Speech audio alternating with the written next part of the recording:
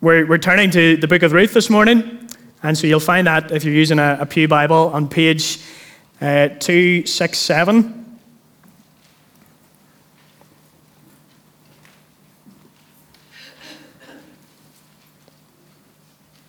Just as you're turning, over the next 3 weeks, we're going to attempt to cover a lot of ground, and we're going to attempt to cover these 4 chapters. And I'm super excited for this book, not because I'm in the mood for a wedding, but because this is a wonderful story. This is a story of God's sovereignty and His kindness, and it faces us up to the reality of life in all of its harshness and all of its brokenness, but it shows us that God is so kind and so in control and able to bring empty and broken people and make us full and full of joy. And that is something we all need to hear this morning. So let's read from Ruth chapter 1. In the days when the judges ruled, there was a famine in the land. So a man from Bethlehem in Judah, together with his wife and 2 sons, went to live for a while in the country of Moab. The man's name was Elimelech, his wife's name was Naomi, and the names of the 2 sons were Mahlon and Chilion. They were Ephraimites from Bethlehem, Judah, and they went to Moab and lived there. Now Elimelech, Naomi's husband, died, and she was left with her 2 sons. They married Moabite women, one named Orpah and the other Ruth. After they had lived there about 10 years, both Mahlon and Chilion also died, and Naomi was left without her 2 sons and her husband. When Naomi heard in Moab that the Lord had come to the aid of His people by providing food for them, she and her daughters-in-law prepared to return home from there. With her 2 daughters-in-law, she left the place where she had been living and set out on the road that would take them back to the land of Judah. Then Naomi said to her 2 daughters-in-law, "Go back, each of you, to your mother's home. May the Lord show you kindness, as you have shown kindness to your dead husbands and to me. May the Lord grant that each of you will find rest in the home of another husband." Then she kissed them goodbye, and they wept aloud, and said to her, "We will go back with you to your people." But Naomi said, "Return home, my daughters. Why would you come with me? Am I going to have any more sons who could become your husbands? Return home, my daughters. I am too old to have another husband. Even if I thought there was still hope for me, even if I had a husband and then give birth to sons, would you wait until they grew up? Would you wait? Would you remain unmarried for them? No, my daughters. It is more bitter for me than for you, because the Lord's hand has turned against me." At this, they wept aloud again. Then Orpah kissed her mother-in-law goodbye, but Ruth clung to her. "Look," said Naomi, "your sister-in-law is going back to her people and her gods. Go back with her." But Ruth replied, "Don't urge me to leave you or to turn back from you. Where you go, I will go, and where you stay, I will stay. Your people will be my people, and your God, my God. Where you die, I will die, and there I will be buried. May the Lord deal with me, be it ever so severely, if even death separates you and me." When Naomi realized that Ruth was determined to go with her, she stopped urging her. So the 2 women went on until they came to Bethlehem. When they arrived at Bethlehem, the whole town was stirred because of them, and the women exclaimed, "Can this be Naomi?" "Don't call me Naomi," she told them. "Call me Mara, because the Almighty has made my life very bitter. I went away full, but the Lord has brought me back empty. Why call me Naomi? The Lord has afflicted me. The Almighty has brought misfortune upon me." So Naomi returned from Moab, accompanied by Ruth the Moabite, her daughter-in-law, arriving in Bethlehem as the barley harvest was beginning. Amen. And we thank God for his word. A couple of years ago, a few friends and I, we went to visit Sarajevo in Bosnia. And in Sarajevo, you can go and you can stand in the place where Franz Ferdinand was killed. You can go to the museum and you can see the gun that killed Franz Ferdinand. And of course, this is an historically significant assassination. In 1914, Europe was unstable, and the assassination of Franz Ferdinand ultimately led to World War I. And as you're standing there, you see all of this, but what struck me when I was there was the fact that Franz Ferdinand's death might not have happened if it wasn't for a wrong turn. A turn down a road that placed his car on the path of the assassin. You may or may not know this, but his death happened because they were driving through the city and there was the convoy of cars, and the driver in the first car took a wrong turn. He made a decision and he turned down the wrong street. And then Franz Ferdinand's car followed down that same street, and it just happened to be the street where the assassin was. It all started with a seemingly insignificant decision, but it changed the course of history. And likewise, as we come to Ruth 1, here is a story about a decision, a seemingly insignificant one, a choice between two different roads, and it changes the course of history. Fundamentally, the decision is to turn towards God or to turn away from him. But before we come to this hugely significant decision, the first thing this story helps us to consider is the reality of life. Verses 1 to 5 are devastating words. According to verse 1, it's the days when the judges ruled. And this is significant because if you read the book of Judges, it is a day of moral chaos. God's people keep on rebelling against God. It ends up devastating for them, and they need rescue time and time and again from themselves. God needs to rescue them. It's a morally chaotic day. There's no king, and everybody does what is right in their own eyes. And really, has the world changed overly much? For many, there is no king. We're our own kings. We set the rules. We determine our own destiny. We are our kings. And we live in this morally chaotic world too. And not that long ago, I was reading, the BBC had interviewed a man from Kenya. And this man, his job was to filter all of the harmful content on Facebook. Apparently, there are thousands of people working behind the scenes, filtering harmful content away from our screens. And this man, speaking of his job, said, "It cost me my humanity." Some of the things that he saw, it cost him his humanity. That's the reality of the world we live in, moral chaos. And then verse 1, there was a famine in the land. And yet again, their world connects with ours. For us today, the reality of life is not the threat of physical famine, and yet there is a famine of sorts. We're consumed by desires and wants, and so often we struggle to fill up that emptiness. We can't fill it.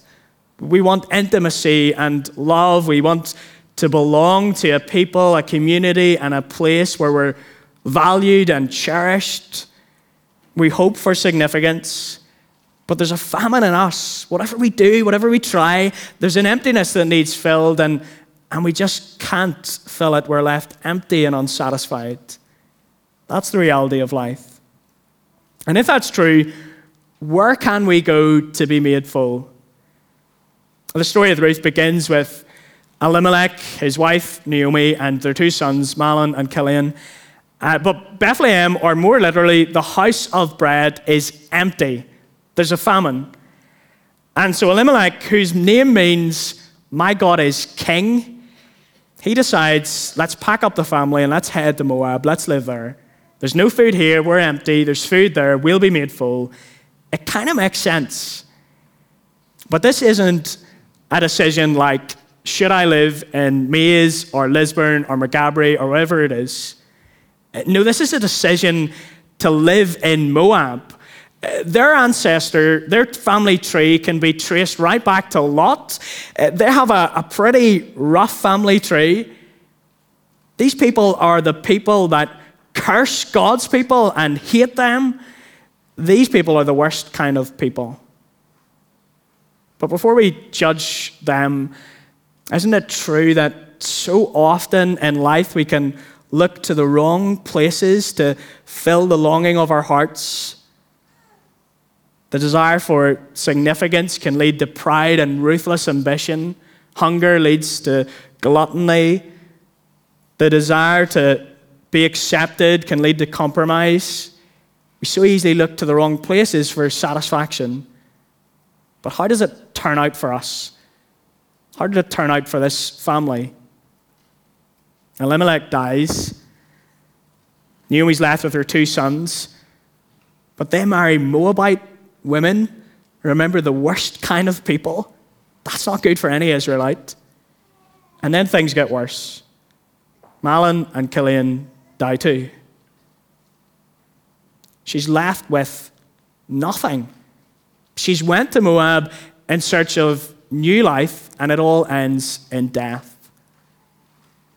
And isn't that the sad reality of life? It ends in death. We've been once again reminded as a church family this week.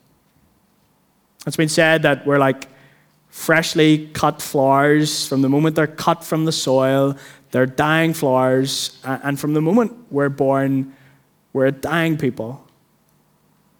This is the sad reality of life. Moral chaos, a famine of sorts, and ultimately death. And in this reality, where can we turn for hope? Well, the second thing this passage shows us is the need to turn to God. Given the reality of life, we need to turn to God. He is our only hope. If you like the drama of verses 6 to 18, and hopefully we were thinking about this with earlier as we made that journey from Bethlehem to Moab, the drama is this question: where will they turn? To turn towards God or to turn away from him? More literally, the question is, will they go back to Bethlehem or will they stay in Moab? But really the question is, will we turn to God or away from him? You see, in the Old Testament, the land of God's people is associated with God's promises of grace that he made to Abraham. And therefore, in this story, Moab and Bethlehem are more than geographical locations. Sometimes we might ask someone, are you in a good place? Or we might say, you know where I'm coming from? And it's in that sort of metaphorical way that we're to think of places in this story. If in this story, going to Moab is like turning away from God, and turning to Bethlehem is turning towards him. In verse 6, Naomi is in Moab, but she hears that the Lord has provided food for her people, and therefore Naomi and her daughters-in-law, Ruth and Orpah, they pack up everything and they hit the road. But Naomi says to her daughters-in-law, don't come with me. Stay in Moab. Maybe the Lord will deal kindly with you. Maybe you'll remarry. But if you think about it, it's really a heartbreaking scene. She said goodbye to her husband, her 2 sons. She's nothing left. And now she's saying goodbye to her daughters-in-law. But Ruth and Orpah, they weep and they say, we'll come with you. And then it surprises us. Naomi says, return home, my daughters. She says twice, return home, my daughters. And given what we know about Moab and how awful of a place it is, it surprises us. Is Naomi the worst evangelist in world history? But before we give her a hard time, we've got to understand some Old Testament law. So, very briefly, in the Old Testament, in Deuteronomy chapter 25, verses 5 to 10, there's a law set out to do with the brother-in-law. And under this law, if a married man dies without having fathered a son, then one of his brothers is to marry his wife. So one of his brothers is to marry his wife, the dead man's wife. And here Naomi is saying, I've no more sons, and I'm too old, so I can't provide you with another son. I can't provide you with a husband. and therefore I can't fulfill this law. But why does that matter? What was the purpose of this law? There were two purposes. Firstly, through this marriage, this new marriage, a son would be provided that would care for the widow in her old age, that would care for her right to the end of her life. And maybe we think this is a little bit strange. And thankfully in our culture, women can flourish without the need of a husband or a dad, but sadly not in their culture. And before we raise our objections and because we don't like their culture, we've got to understand that this is the setting, this is the context of this story, and we need to understand it to understand this story. And we've also got to see that this is actually an example of God's kindness, that in that day, in that time, in that place, that God was so kind to provide a law that would provide for those that needed provision. The second purpose of this law is that through this new marriage, the family line and their name would continue in the promised land. And this is hugely significant because this isn't any old farmland. The promised land, before Christ came, in the promised land, as we've said, the promised land, to have a share in the promised land is to have a share in the promises of grace made to Abraham. But to not have a share in the promised land is to not have a share in the promises of grace made to Abraham. And that is a disaster. And so we've some sense that in their world, in their place, that no husband is no good. And as Naomi sees it, if they go to Bethlehem, there's no hope for these girls. There's nobody to provide for them. There's no hope of the promises of grace. They'd be better off staying in Moab. And so she says, return, return. And it makes sense to Orpah. She goes back. But Ruth clings to Naomi. Naomi protests, but Ruth clings. And in verses 16 to 18, Ruth makes this beautiful speech. It's a declaration of her faithful commitment to Naomi. And although it might seem that it's primarily about her commitment to Naomi, it's actually primarily about her commitment to God. You see, the reason that Ruth belongs to Naomi is because Ruth belongs to Naomi's God. It's as though Ruth is saying to Naomi, listen, I've been converted. Your God is my God. Stop urging me to go back, but this is where I belong. And so Ruth returns with Naomi. But more personally, where are we turning? In the reality of life and all the harshness, do we turn towards God or do we turn away from him? When the odds are against us and when life appears bleak, it can be hard to turn to God.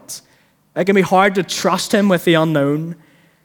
And yet, do you notice that Ruth leaves behind what she knows and sees in the place of Moab? And she goes to this place that she's never been before, and she goes trusting in who God is and what he has said about himself. And may God grant us the faith to do the same. When life is harsh, when it's unknown, to trust who God is and what he said about himself in his word, to trust him when life appears hopeless. And here's some encouragement. Look at how it turns out for Naomi and Ruth. At the end of verse 22, they arrive and the barley harvest was beginning. This is a glimmer of life and hope. They're empty, but they're about to be made full. And this is why we need to turn to God. He is our only hope in life and death. We need to turn to God.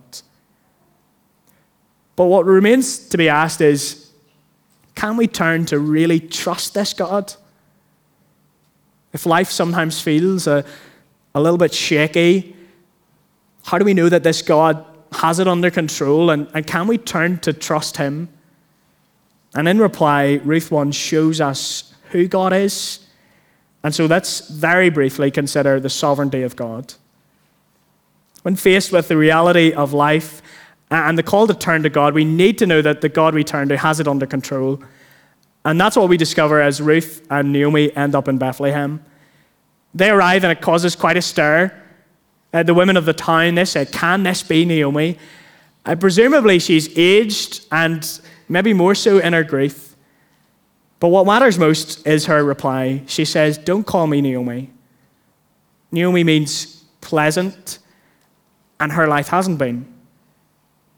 She says, "Instead call me Mara, because the Almighty has made my life very bitter.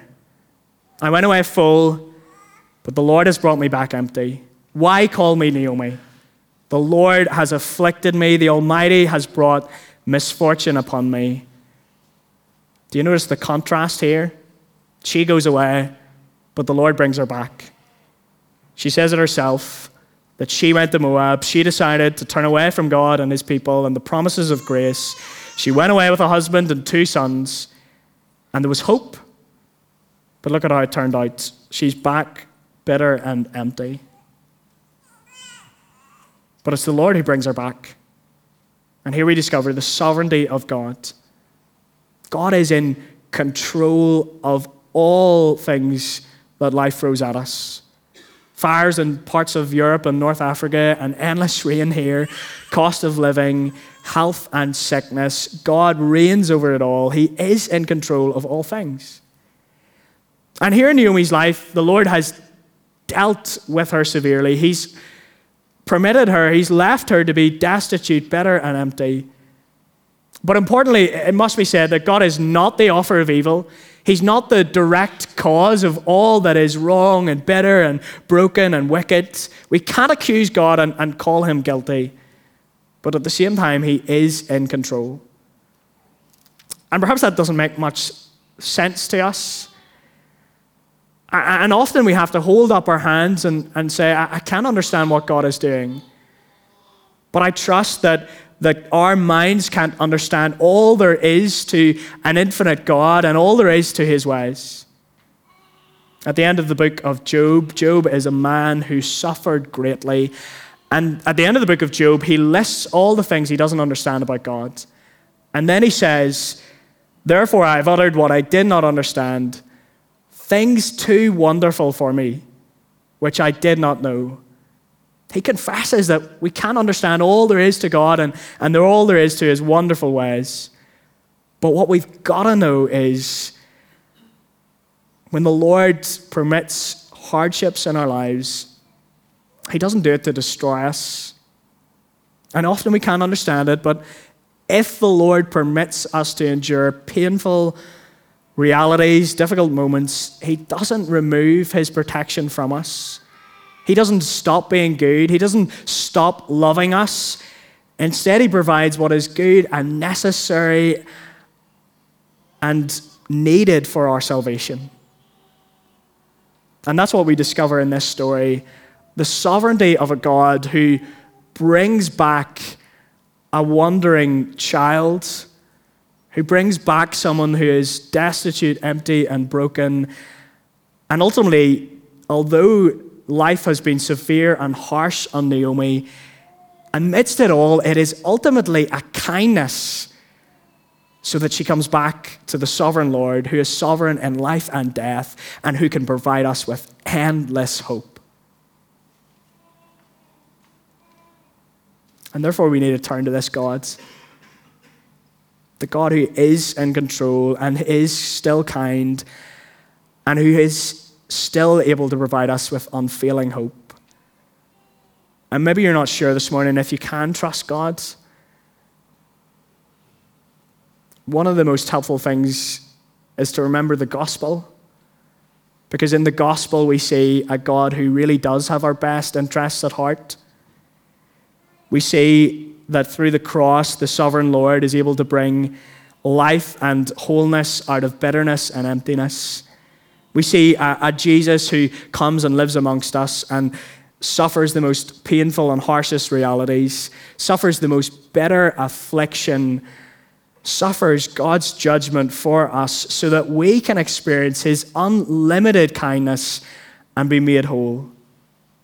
And even now, just as Ruth said to Naomi, Jesus says to us, "Where you go, I will go, and where you stay, I will stay." and therefore nothing can separate us from the love of God. The sovereign Lord will keep us, and he'll hold us, and he'll finally bring us to the true promised land, heaven itself. And so here's the decision: to turn towards God or turn away from him. The reality of life is sometimes so harsh, but the sovereign Lord is always so kind. And he is our only hope, sovereign over life and death. And so turn to him for hope. Let's pray.